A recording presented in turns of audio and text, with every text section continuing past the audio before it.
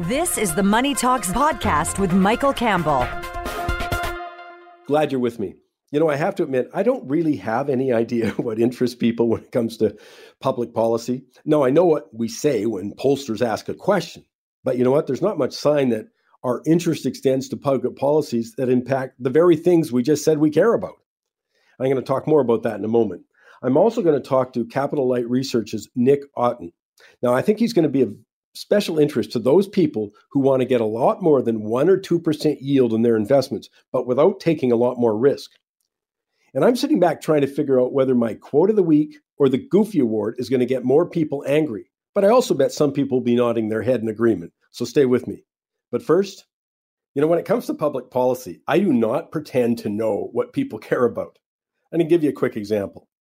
Not many seem too upset about the well-documented sexual harassment in the military. This is despite the Me Too and Time's Up movements. I would have thought we'd hear way more people upset with the fact that none of the 10 recommendations from the 2015 landmark report by retired Supreme Court Justice Marie Deschamps that concluded that sexual assault, harassment, and bullying were endemic in the military, but none of those 10 recommendations were acted upon. Then in 2018, when documented sexual misconduct charges were leveled against the head of the military, General Jonathan Vance, the government did all they could do to bury those charges until a report by Global TV in February this year made them impossible to ignore. But my point is, we didn't hear any outcry there. But as I said, I do not have a clue about what people really care about. I'll give you another quick example. Children. I mean, don't we always say children are the future? We care about them. Well, this week, a Pew Research poll found that 68% of Canadians think our children will be worse off financially than their parents. Only 27% said better off, but it barely rated a peep. I mean, even if that. Neither did the story on Thursday, new data from Public Health Agency that made it clear that children who suffered far more from the pandemic restrictions and lockdowns than from COVID itself. To top it off, they get to inherit all the debt accumulated over the last 2 years. And surprise, surprise, guess who suffered the most? Well, it's children with intellectual, behavioral, and emotional disabilities. But again, basically, we didn't hear a thing about it. I thought we were supposed to care about children. The most common reason offered up, by the way, for our lack of engagement is that unless policy impacts us directly, we don't care. Well, here's the problem. We don't seem to make the connection between policies and issues we say we do care about, something like affordable housing or wages, jobs, cost of living. And I kind of think that not many in the media covering the politics seem to make that connection either. But as Ayn Rand said, we can evade reality, but we cannot evade the consequences of evading reality. Quick examples. Affordable housing. Most of us don't seem to make the connection that the government policies on all three levels add literally tens and even hundreds of thousands of dollars to the cost of a new home. I mean, we cry about affordable housing, but we don't get that regulations like zoning, environmental reviews, slow approval process at the municipal level limit the supply necessary to meet the continued increase in demand.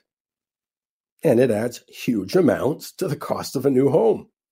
And we got a forecast now of 1.2 million new arrivals to Canada over the next 3 years. Well, those cost pressures aren't going to ease. But few people seem to care that there's no coordinated housing policy at the federal and municipal levels. My point is, we can ignore the role government plays, but we can't escape the consequences. Same with high gasoline prices. Yeah, we got a lot of people who complain about them, but they don't seem to appreciate, and it depends where you live, but about a third at the price at the pump is a direct result of taxation and government regulation. Heck, Vancouver has the highest gas taxes in North America. Another example. MNP survey this week found 45% of Canadians don't think they can make ends meet without going further into debt. Yet it seems like, really, most of us don't seem to appreciate that we send more money to government. It could be in GST or a property tax or a liquor tax, a gas tax, cost of a tariff, income taxes. In BC, you've got the carbon taxes, not quite as much in other provinces, because in BC, there's no rebate for the vast majority of people. But we also got payroll taxes. Oh, there's so much more. But we spend more on that stuff than we do on food and shelter combined. What about business tax increases? Well, again, I don't see that many people make the connection that they get passed on to the consumer in the form of higher prices. We sit there chanting for higher taxes on business and don't get, hey, guess who pays for them? Shareholders, and that could be your pension plan, or you right at the cash register. That concept seems especially difficult, by the way, for people who are concerned with high rents. When you hear increases in property taxes or maybe a utility increase, there's other things too, but they get passed along in the form of higher rents whenever possible. Business taxes also impact our wages. I mean, there's a huge body of research that concludes that raising corporate taxes, as some politicians push for, puts downward pressure on salaries. I mean, it's not tough to understand. The more money that companies have to send to government, the less they have for wages. A final example. Most Canadians say they are concerned about jobs, yet don't seem to make the connection that capital investment is the key component to job creation. I mean, if people aren't, and companies and whatever, are not going to invest their capital, well, you don't get more jobs. So proposals to increase taxes on investments, and it could be like capital gains, are a disincentive to people taking the risk and investing their money. Presto, fewer jobs. So yes, it may be a fact of life that people don't care about public policy unless it directly impacts them. But the reality is, a heck of a lot of those policies do impact them directly. We just don't see the connection. Michael Levy joins me on the line. Mike, thank you for taking the time on what is the beginning of a wonderful weekend. Well, it is, Mike. And, I was listening to your editorial, and we did chat for a moment during the week about how economic attitudes are improving in many nations, even as the pandemic endures. And there's a Pew poll, and I think you referenced that in your editorial, Pew being just a major research company in the world. They are one of the most respected polling companies in the world, and they came out with a conclusion about economic attitudes improve in many nations right now, even as the pandemic endures. But going forward, they are the poll, the people who took the poll are very worried about the fact that the next generation after ours and generations after that will be worse off financially than we are today. And along with a dim view of Canada's economic future, more than and by the way, Canada's economic future is looked at as being negative by 68% of respondents. 2/3 of the respondents to the Pew poll view their children, when it comes to an education, economic outcomes, will be worse off than their parents. The states, the U.S. is at 68% view it that way. And the most pessimistic public surveyed are France and Japan, where 77% say children will be worse off. This is something that I've been concerned about for a long time, but my view of it was our children will be okay and possibly a part of the generation or of the next generation, but going forward, our grandchildren, our great-grandchildren are going to be much worse off than we are today. The Pew Research poll has brought that forward. They're saying the next generation. Yeah, it's interesting. There's also a poll this week by Maru Bleu that was released, and they said 76% of Canadians are worried about government debt increase. Maybe that's why. I mean, the Pew Research poll didn't get to why do 68% of Canadians think that their children are going to be worse off than their parents financially, and only 27% think they're going to be better off. They didn't ask why. But maybe this is an overlap there, that 76% of Canadians are worried about the debt increase that we all know is going to get passed on to our kids. And by the way, 75% worried about raising taxes because our kids will pay a higher level of tax than their parents did. So there's a lot to the kind of attitude that may be behind this. And Mike, I like the idea of linking the two. I mean, here's the poll. It gives the results. But when you just dig a little bit deeper, scratch under the surface and take a look at public debt, particularly here in Canada, the way we are just piling it on, and then just extrapolate that to when people are polled, that has to be one of the reasons that are forefront in their minds. And, there was, this is just terrific. There was a text that I read in this past week and talking about generational, generations going back to generations before us and going forward. And there was a text by Sheikh Rashid bin Saeed Al Maktoum, which won't mean much, but he was the founder of the country of Dubai when they started working out the Emirates. He was the founding sheikh of the country of Dubai, and when he was asked about the future of his country, he replied, and this is so important. He said, "My grandfather rode a camel. My father rode a camel. I ride a Mercedes. My son rides a Land Rover. And my great-grandson is going to ride a Land Rover. But my great-great-grandson is going to have to ride a camel again." And if you just picture what he says, that visual about where we were going, marry that to the poll about what people are thinking, not just in Canada and the U.S., but worldwide about, are our children going to be better off? Are our grandchildren going to be better off? This saying of his gives me great worry, because if you go back to World War II, Mike, and then go forward from there, every generation was better off than the generation before it. We are probably going to hand off a better generation to our children. But with the worries that you were talking about that I've just discussed, I am deeply concerned about our grandchildren and our great-grandchildren. And this Pew poll shows that most of the world has the same worries. Yeah, it is interesting. Only 2 countries didn't have that. Like in Sweden, only 43% said it was going to be worse off. And I think Singapore is the other, where only 35%. But every other of the 17 countries that they polled, had a more dismal financial future in mind for their kids, or their worries are around that way. And I mean, it's a huge issue, and it goes around, it could be technological change. I think there's a real feeling, though, of uncertainty out there that's getting translated this way. But I'll come back to this, Mike, that I said in the editorial. I can't believe that we're not talking about this kind of an issue more. When we talk about issues that are of concern, and I'm not saying anyone should share the same issues I have. This is an issue for me. You've said it's an issue for you. So I'm not saying, oh, you're wrong because you don't have that issue. I'm just surprised that more people aren't concerned about the issue. And sorry, I'm going on, but I'll give you a couple of other stats. It's consistent with other things that maybe people don't make the same connection with. But the fact that our research and development is half of the U.S., well, that's a direct relationship to future earnings. The fact that our innovative cities report that came out last week showed that only 2 Canadian cities were left on the top 100, and they had dropped dramatically. Calgary and Vancouver completely out of the game there. But there's others. It's capital investment, that we've got the worst in a generation, that we've fallen to 23rd in the ease of doing business, that we've fallen to 13th in competitive ranking. All of these spell a more uncertain and maybe a bleaker future for our children. And I'm just shocked that it's not on the public agenda.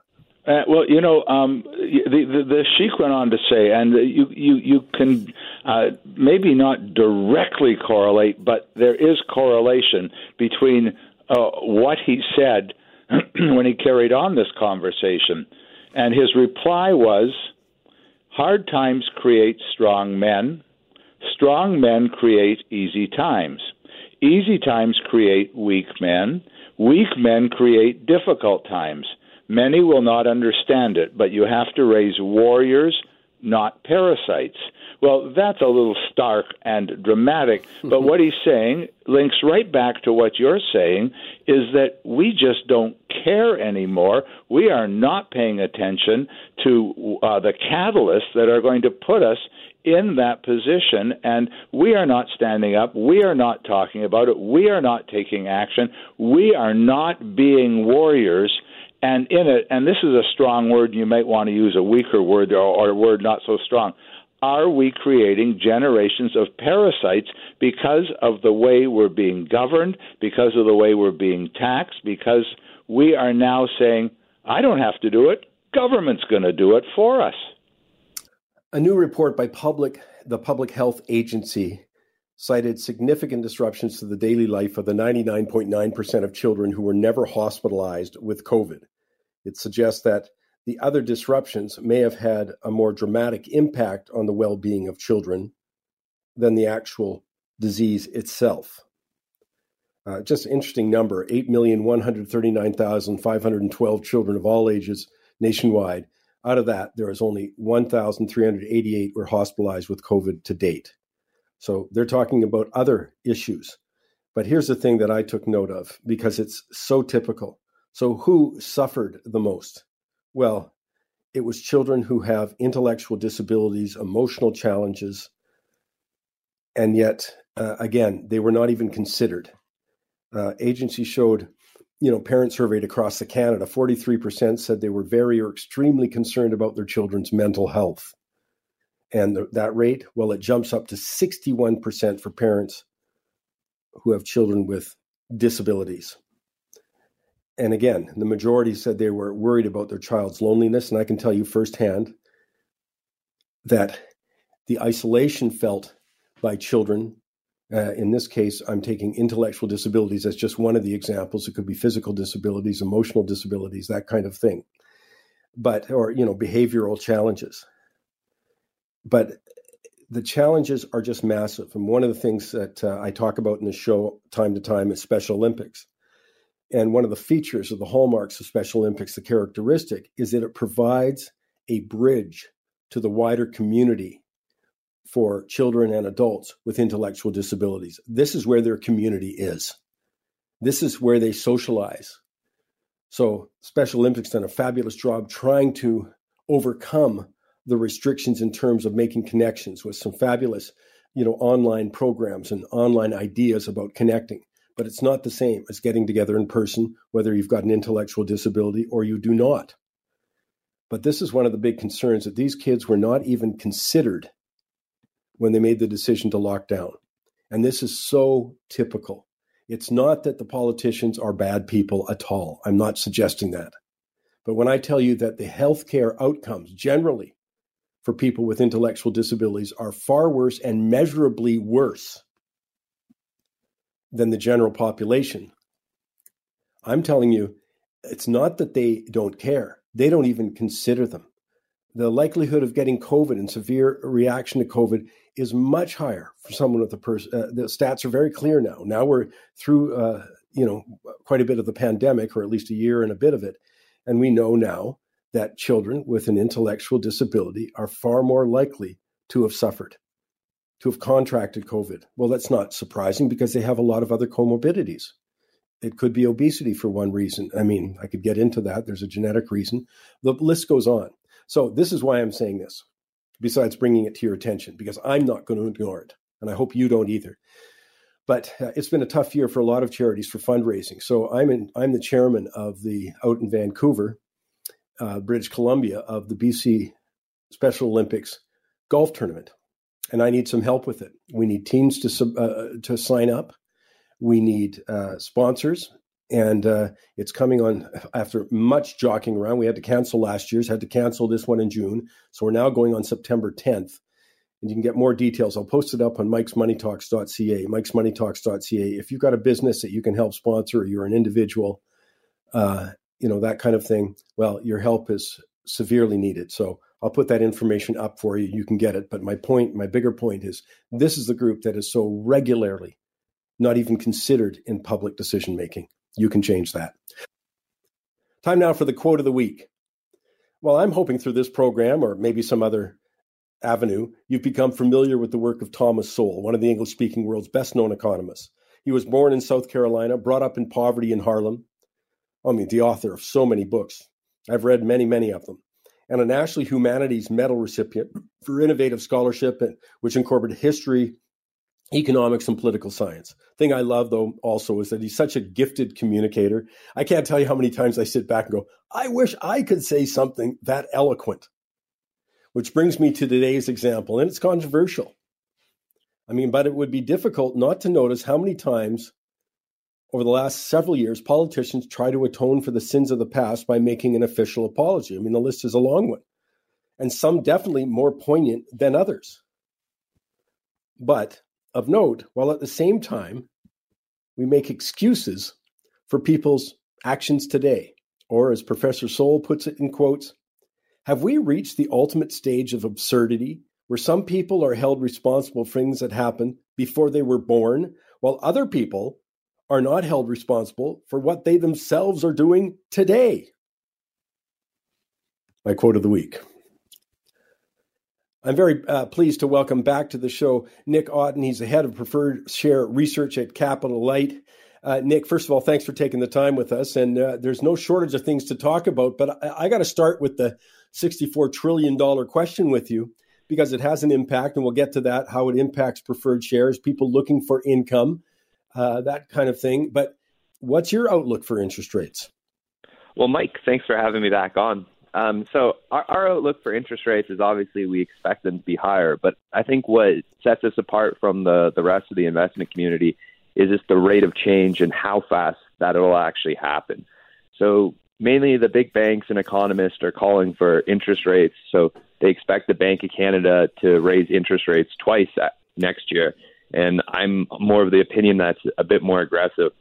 And we're actually seeing that aggressiveness than in the preferred share market overall, where they're expecting by the end of 2023 that we'll be close to 1.75 overnight rate, which is actually at the neutral point for the Bank of Canada rate. And we think that's ahead of the curve and much faster than should be. And we actually even saw this week where growth fears started to creep into the market, where there was a major sell-off on Monday, and it somewhat continued within the fixed income, where the 5-year yield, which affects the preferred share market the most, that I follow all the time, came crashing down from close to 1% down to 0.8% overall. So one of the things we think... Sorry? No, go ahead, please. So one of the things we think about is just what's being ignored. Is everyone is talking about inflation. Is it transitory? Is it permanent? But what the real thing that I think we should be looking at is what's growth supposed to look like in the Canadian economy. So one that I was just examining more after the Bank of Canada released its monetary policy report is what their expectations for what GDP will be by 2023. And I know we're going to see big prints coming up in 2021, 2022 because of this base effect, but I decided to look at it on, well, what would our annualized growth be from 2019 to 2023? And what I found just doing the simple math is that the annualized growth is expected to be from the bank 2.3% annualized. And to give a reference, before COVID, from 2012 to 2019, we're about 2.06% annualized. So we're not actually growing that much faster. It's just we're coming off what they're saying with the base effect is that economy shut down and all that. But the interesting one is if you dive more deeply into that 2.3% annualized growth, and you see what's happening is actually a major inventory build. So because of COVID, we had this big drawdown, and we've seen it in the supply chain affecting it overall. So we're going to get this nice benefit of inventories that are becoming a negative drag on GDP to a positive contribution. And so the same thing happened after 2008 when we're going into 2010, 2011. So we had these big GDP prints, but it didn't lead to significantly higher rates quicker. So that 2.3% goes down to about a 1.9% annualized growth if we remove the inventory build. But then you throw in top of that $4,000 average savings that the Canadians have that will be spent that the banks focus on. Internally with our economist Chantal Sheevan, we've actually talked about like these just to us represent bridge loans that, this is going to get us through this tough time period, but what's on the other side of 2023? Because I think a lot of people forget in 2019, our growth was actually slowing down, and there's talks that the Bank of Canada might have been cutting rates, and this is nothing related to COVID, just what growth outlook was going to be. Well, I'd say a couple of things there is that one is that I do think people have forgotten that as we came in 2019, but even before that, we had very weak economic growth. The numbers were poor. We had a huge drop in capital investment as an example, which is a foreshadowing or at least one of the fundamentals of economic growth. So, it was a very weak economy. So what's happened since, as you say, now you compare to 2020, where, of course, the COVID had so many restrictions. We'll still get those restrictions kind of dynamics, especially thanks to Ontario, our biggest economy provincially, still going to have an effect for a while. So, of course, the numbers look a lot better. But the really interesting part is that the Canadian economy is growing because so much money has been pushed into it, because the Bank of Canada has kept interest rates artificially low. So the really interesting dynamics at play here. But when you step back, you're not seeing the long-term fundamentals. Like we're not seeing productivity growth. We're not seeing the Canadian investment in productivity. Even we invest 60 cents per Canadian worker. U.S. is investing $1 for everyone. Well, we're going to fall behind them there. We fall behind them in innovation. We fall behind them in research and development. So, yeah, it's a very interesting scenario. But let's take that back to the preferred share market. And again, I want to make sure everybody's still on the same page with us when we talk about preferred shares. Can you give us the 1 minute on a preferred share as an income-producing vehicle? Yeah, so a preferred share is a combination of a bond and a common stock. Where the idea is it's like a bond where it has a max price, so its par value is usually 25, and it pays like a stock. It pays a dividend income instead of interest income like a bond. So when you're looking at preferred shares and you see its yield, one thing you have to think of is it's a tax beneficial yield. So if you see a 4% yield or 5% yield on a preferred share, if you're comparing it to a bond, one of the things you need to think about is the dividend tax credit. So what you want to do is actually gross up the yield by 1.3 times, because that captures the tax credit, and then compare it to a bond. So that 5% paying preferred share is really like buying a 6.5% paying bond, which there's not many of them overall. And there's also great dynamics for just retail investors in general for the preferred share market. It's only about a 67-70 billion market overall, so it's very tiny. Just to give a reference, this RBC stock alone is almost twice the size of the entire preferred share market. So that actually keeps institutional investors away. So it's just this tiny market that Canadians can benefit from and get these juicy yields that the big boys essentially can't. Yeah, and it's, again, just to reemphasize, so you can get a better yield. They have they're safer, considered generally safer than a regular dividend, because if they're going to pay dividends, they got to pay the preferred one first. They can't pay the common unless they paid the preferred. And then the other thing you're alluding to, which is of course a key component, is that there is something called the Canadian dividend tax credit. And once again, let's do a quick equivalent again, for that. So let's say I've got and I'm going to use an easy number. It's like a 5% interest. What's that the equivalent, like a preferred, I get a 5% preferred dividend. Let me back up. 5% preferred dividend. What would I have to get in interest to equal that after tax? Yeah, so that'd be about 6.5%. And I ran a screen in Bloomberg looking for how many bonds there are that would provide anything equivalent. And there was only one in all of Canada. So unless you're lucky enough to get that one, you're going to be accepting much lower yields to be in bonds right now. And let's also go to this. What kind of, when you're looking at yours, and this is what you do at Capital Light Research, you look across this marketplace and get, you have an expertise in this marketplace.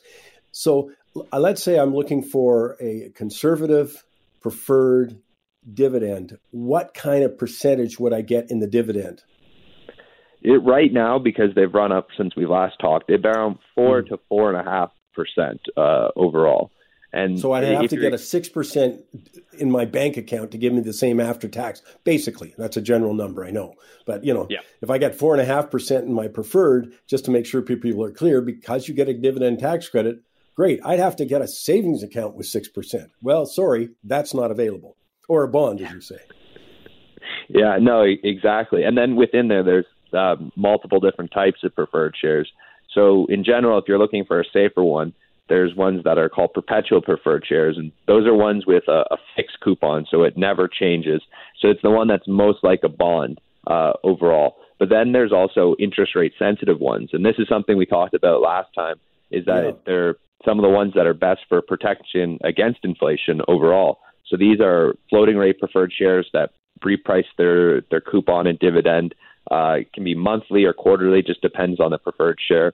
And then there's ones that are rate reset preferred shares, which reset every 5 years. I like to think of them as a mortgage, because mortgages are priced off of a 5-year Government of Canada security, and that's what they are. So every 5 years, it resets based on a predefined formula that's given. And that's one of the things, is that they're a great inflation protection investment overall. So last time we were actually talking, I was saying I really liked floating rate preferred shares, because essentially we were basically at a zero interest rate. I think it was at like 0.35% when we were talking, and now for the 5 years, and then it went up to 1%. It's now at 0.8%, but much higher. And we've actually seen them outperform. So that they're up about 36% compared to just the TSX, which is up 14% over that time. And again, if you're a bondholder, remember that if interest rates go up, bonds go down. Well, long-term bonds are down 4%. So we saw this rare situation that we call like a capital structure arbitrage, because in theory, return should be that common stock have the best return because you're taking the most risk, then preferred shares, then bonds. But this was just this distorted opportunity. And again, it's because it's such a small market. If the big institutional players could play in this market, such returns like this shouldn't happen. Now going forward, we don't expect that 37% to continue because we've seen just such a drastic run up. And it goes back to the earlier point that what's being priced into the market. So like we said, the preferred share market is pricing in that we are going to get to this neutral rate from the Bank of Canada, which is 1.75, and right now we're at 0.25. So that's something that we're a bit concerned on overall, where we'd be probably making more of a suggestion this time around that you should be looking at maybe switching and playing more defensive and going into perpetual preferred shares that are less interest rate sensitive because they have that locked in continuous coupon no matter what interest rates are. I'm talking with Nick Otten, head of preferred share research at Capital Light. It's an area that if people are looking for income and they're really having a real problem with, what a short-term bond is or what they might be getting at the bank, et cetera, this is an area that you should examine. And Nick, as I say, is head of preferred share research at Capital Light. Nick, give us a couple of examples, as simple as that. We only got a couple of minutes left. I want to sort of not tease, but whet people's appetite to maybe look for some more. Yeah, so one of the things we like to specialize in is there's three main ways to get returns in preferred shares. So movement in the interest rate, so higher interest rate because of inflation, that's going to help these preferred shares that are tied to the 5-year yield. It's fund flow, so more people getting interested, so more money coming in. And then the last one that we actually focus on the most is company-specific events that help actually get more return because it juices up the return from benefiting from the other two situations. But one, just a great one that we like right now is related to a REIT, so Artis Real Estate Investment Trust. So it's the only real estate investment trust in Canada that issues preferred shares. Now, the company's gone under activists that's come in and removed the poor management that was in there in the past. And one of the things the management team wants to do, the new one, is change the corporate structure from a closed trust to an open trust.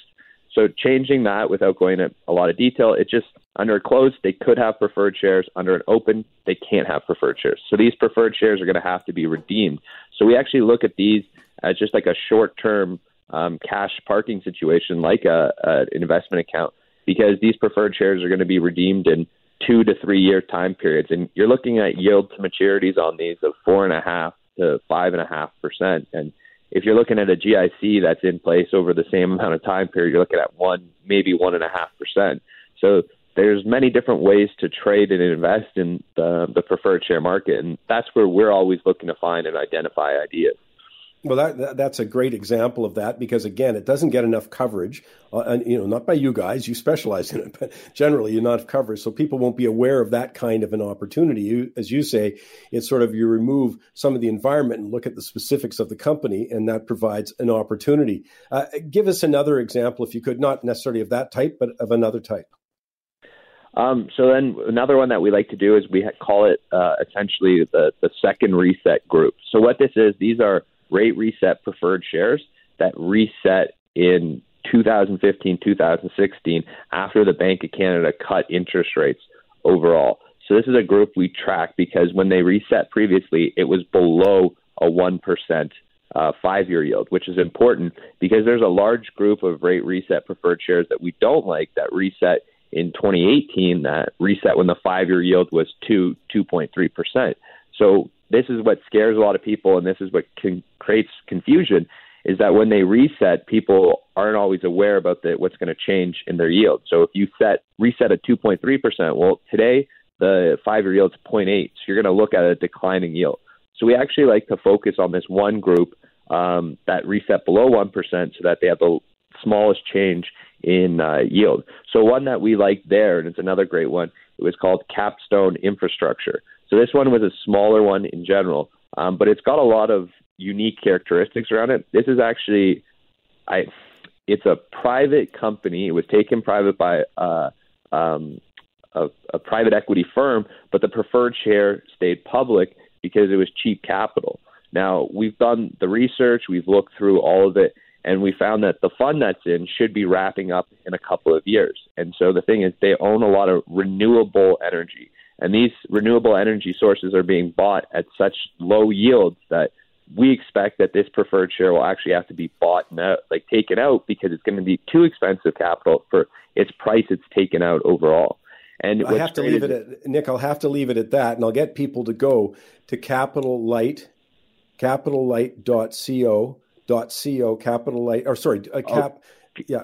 me one more time.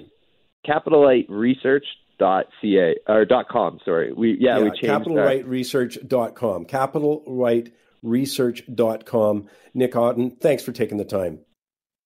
Hey, by the way, one other note, just talking about Capital Research, capitallightresearch.com, capitallightresearch.com.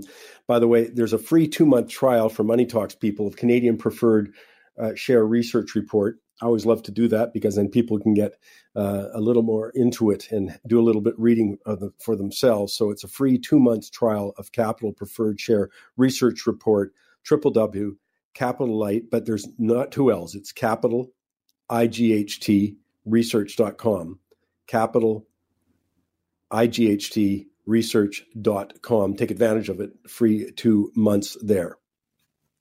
Time now for this week's shocking stat. You know, one of the things that's been a big surprise when you look at the economic numbers is how many people are unemployed. But then you see how many job openings there are.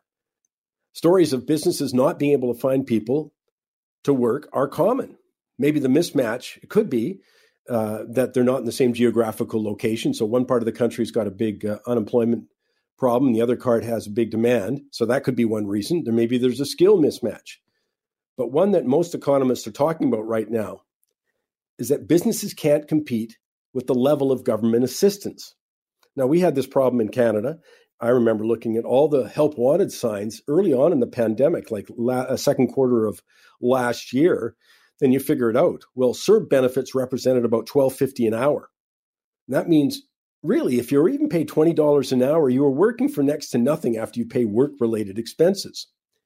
This week, by the way, a Morning Consult poll in the U.S. found that 1.8 million workers have turned down jobs citing generous unemployment benefits.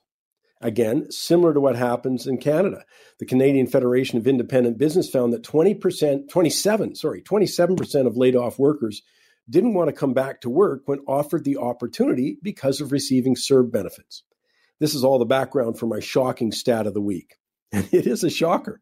This is Illinois, where again the unemployment rate rose above the national average, about 7.2%. But the average worker in Illinois earns $55,770 a year. Here's the shocking part. If the worker instead chooses to stay home, he or she could collect $51,627 in pandemic-related unemployment benefits. As a letter from the Illinois Chamber of Commerce wrote to the governor there, the problem is workers cannot compete, employers can't compete with the approximate $35 per hour that unemployed workers have received over the last 4 months as a result of enhanced UI benefits and tax credits and stimulus payments. The state also exacerbated the problem. It used to be that you had to post a resume on the state's job site. Well, they eliminated that. So now what you've got is this. Employers have posted over 120,000 help wanted ads on the government site. Only 38,000 people have posted their resumes. But come on, that is pretty shocking. Average worker earns about $56,000 a year. And if you choose instead to stay home, you collect about $52,000 a year. That's a shock. It's the old, if you pay some people, or if you pay people not to work, well, some won't. Let's bring Ozzie Jurek in here. Ozzie, I was thinking about you this week, and I was thinking about, I'm looking at really some mixed sort of numbers that are starting to come out in the last month or so on the real estate market. And I wanted to know what you're making of it. Are you thinking, okay, is this significant? Is it a pause? Is it a change? What? Well, you're quite right. Your antenna is correct. I think that certainly I'm in the long-term inflation camp, have been for 20 years, and I think long-term we will have higher prices. But I think we're now going into sort of having peaked. We're taking a breather.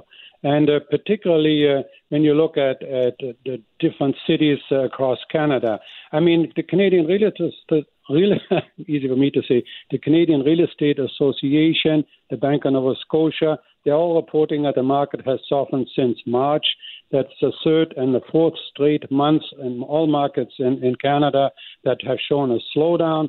And then when you go inside some of the cities, like the city of Toronto actually has seen some price adjustments. The condo market units in the 550 to 650 range, for instance, are selling for 20 to 30,000 less. In the Fraser Valley, Brian Roberts, big realtor out there, says single-family homes are down $50,000 in the last 2 months. So we're seeing a change. And what about cyclicality? Like, for example, what's the summer normally like? Is this something unusual? There might be a slowdown, but, is this sort of consistent with past summers? Not last year, of course, because you saw a big pickup.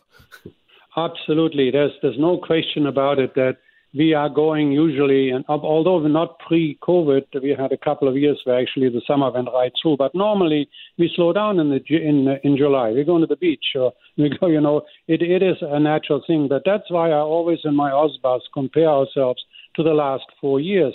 And when you look up to June, the numbers still look very strong. But I believe that when I look at the early numbers in July, listings are, seasonally lower than they would have normally been pre-COVID. So you have to take a look at 2018, 2019. And the other thing is you might look at condos that are down in active condo listings in Vancouver, but we're up over 1,000 listings, say, over 2018. So I'm looking at all of the numbers to try and look at the market.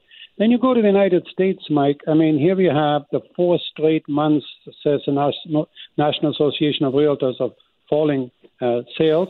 And in Phoenix, our contact there says that MLS price reductions are up by 102%. Mortgage applications are down 7%. In fact, mortgage application volume is the lowest level in almost a year and a half, both refinance and purchase. So I think we've seen maybe a buyer fatigue across the market in North America. And that's the key. Let me just, one more very quickly, stat out of the States that I saw, and that is the predominance, or the increase, I should say, in people paying all cash. Yeah, that is a mind-boggling. The broker Redfin reports that nearly one third of U.S. homes the year were paid all with cash. I mean, Jesus. I mean, we're talking, some of the brokers are reporting, I just sold a $700,000 home all cash, right? Yeah. And he felt it came from the E-Trade account. So the stock market is strong. I have more cash. I can pay cash. Victor Dare joins me. He's live at the trading desk. Vic, we started off with a Monday that had massive declines across the stock markets, even globally. By the end of the week, we'd recovered all of those losses and more. I just want to know, what was your key takeaway then? What message did that market send you this past week? Well, I suppose you could say you got to be quick on your feet. One of the things certainly is that there is an aspect to the stock market where people are trained to buy the dip. Anytime the market sells off a couple of percent, it's a bargain. Snap it up, picture this. The previous Friday, the Dow had closed right on its lows. When I turned on my machines here at about just before 5 o'clock on the Monday morning, I saw that the Dow Jones had opened right around midnight, I guess, West Coast time, to the 6 o'clock, 7 o'clock in the morning. The Dow was down 800 points. Just like that, like bang. There's no way really for me to get into to that position. I don't want to sell into a hole. But really what happened here from the Friday previous highs down to the bottom on Monday and then back up to the Friday, we had 1,400 points down, 1,400 points back up, a 2,800-point round trip. And, you could say actually the market was unchanged week to week, if you missed that intervening volatility. It was pretty wild. Mike, it was also in the crude oil market. We dropped $7, rallied back $7. That's a 10% swing both ways inside of a week. The bond market was absolutely the opposite. When stocks were going up, the bonds were going down and vice versa. And the Canadian dollar had a similar pattern to stocks and crude, down hard and then jump back up again. So, yeah, a rock and roll week, that's for sure. Now, there were definitely trading opportunities, and I had a good week. I liked it. Yeah, I bet. If you catch the right side of it. Just let me come back to the Canadian dollar. Sure, the Canadian dollar, yeah. Canada had rallied pretty steady from the lows of last year, certainly since November of last year when Biden was elected, the Pfizer vaccine was announced. But the rally in the Canada had just been kind of this steady go up, and it had attracted, by the time we got to the beginning of June, a massive speculative long position in the Canadian dollar. I think some people saw Canada as a great way to play the commodity bull market. We've talked about that on the show last year. Anyway, Canada, when it started to weaken here as the U.S. dollar got stronger against everything throughout June, all of those speculators had to start selling their positions. So we had Canada take quite a sharp plunge, relatively over the past couple of months. And it's very much been sort of following the pattern of the opposite side of the U.S. dollar and also following stocks and commodities. So, yeah, Canada down this week early and then back up again. Okay, another quick one. Sorry, I'm just firing them at you because time's never enough. That's why they can go to victoradair.ca, see the full analysis, see the full charting, victoradair.ca. But Vic, just give me give me the 1 minute on gold. Yeah, gold has been absolutely the opposite side of the U.S. dollar this year. Like when the dollar would turn higher, gold would turn lower and vice versa. So in the past week here or so, gold and the U.S. dollar kind of ignored, the rock and roll that was going on in some of these other markets. So the U.S. dollar was a little higher, gold was a little lower. And Mike, you just referenced my website. I would say this week I've posted more charts than ever because, there's just so much to see there. Yeah. And I talk specifically about what I did this week. I made a real point of, I did several trades and I kind of detailed why I did the trades and all that sort of thing. So for people that are interested in what trading is like at the nitty-gritty level, there's a lot of detail. Time now for this week's Goofy Award. Well, as usual, a little controversial. Censorship is arguably, I think, one of the biggest issues in this country today, and it's manifesting in so many ways. It's a fundamental, maybe the fundamental right is free speech. But some people are losing their job for simply stating an opinion that's contrary to the popular narrative of the day. Then you got right through to the banning of Donald Trump, arguably the most powerful politician in the world, from Twitter and Facebook. And the pandemic has furthered the censorship issue. And this is really important, with the Biden administration admitting to working with social media giants like Facebook to censor specific COVID-related content that they deem inaccurate. Well, critics will argue that government working hand in hand with social media giants has frightening potential of more censorship on different issues to come.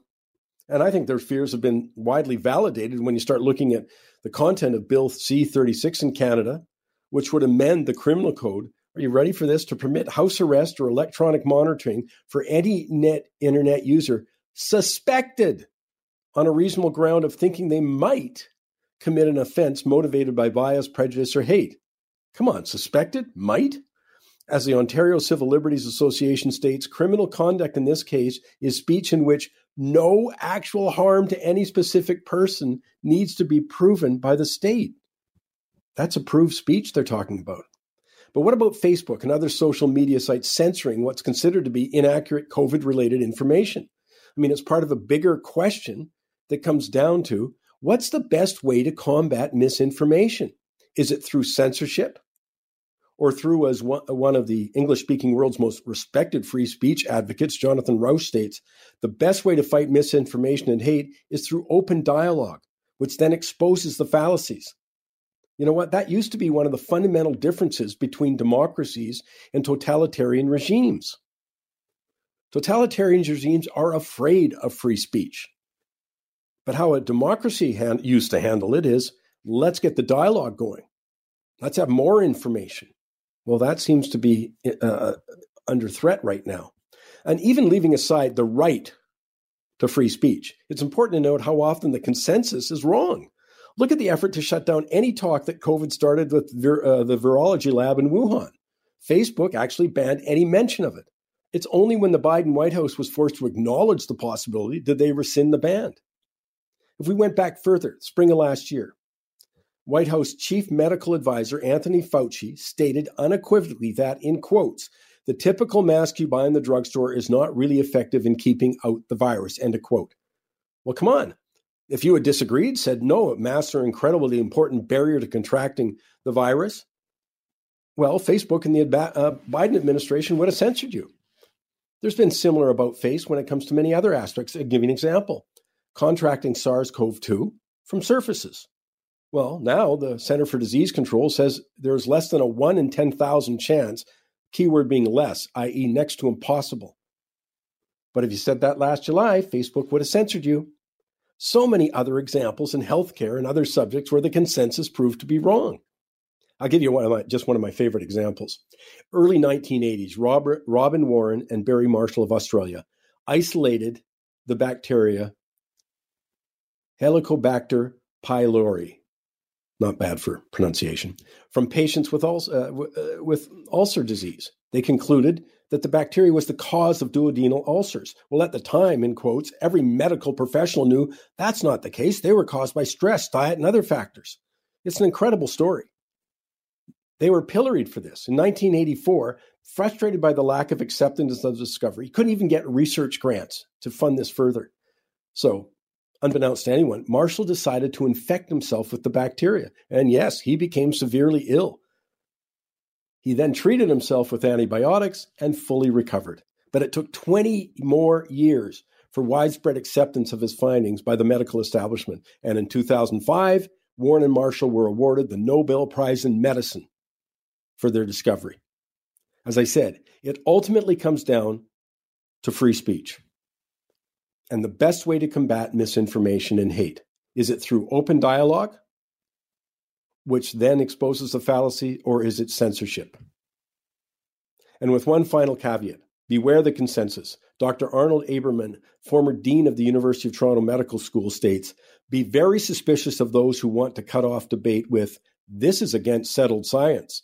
Appealing to authority is a sign of weakness, not strength. End of quote.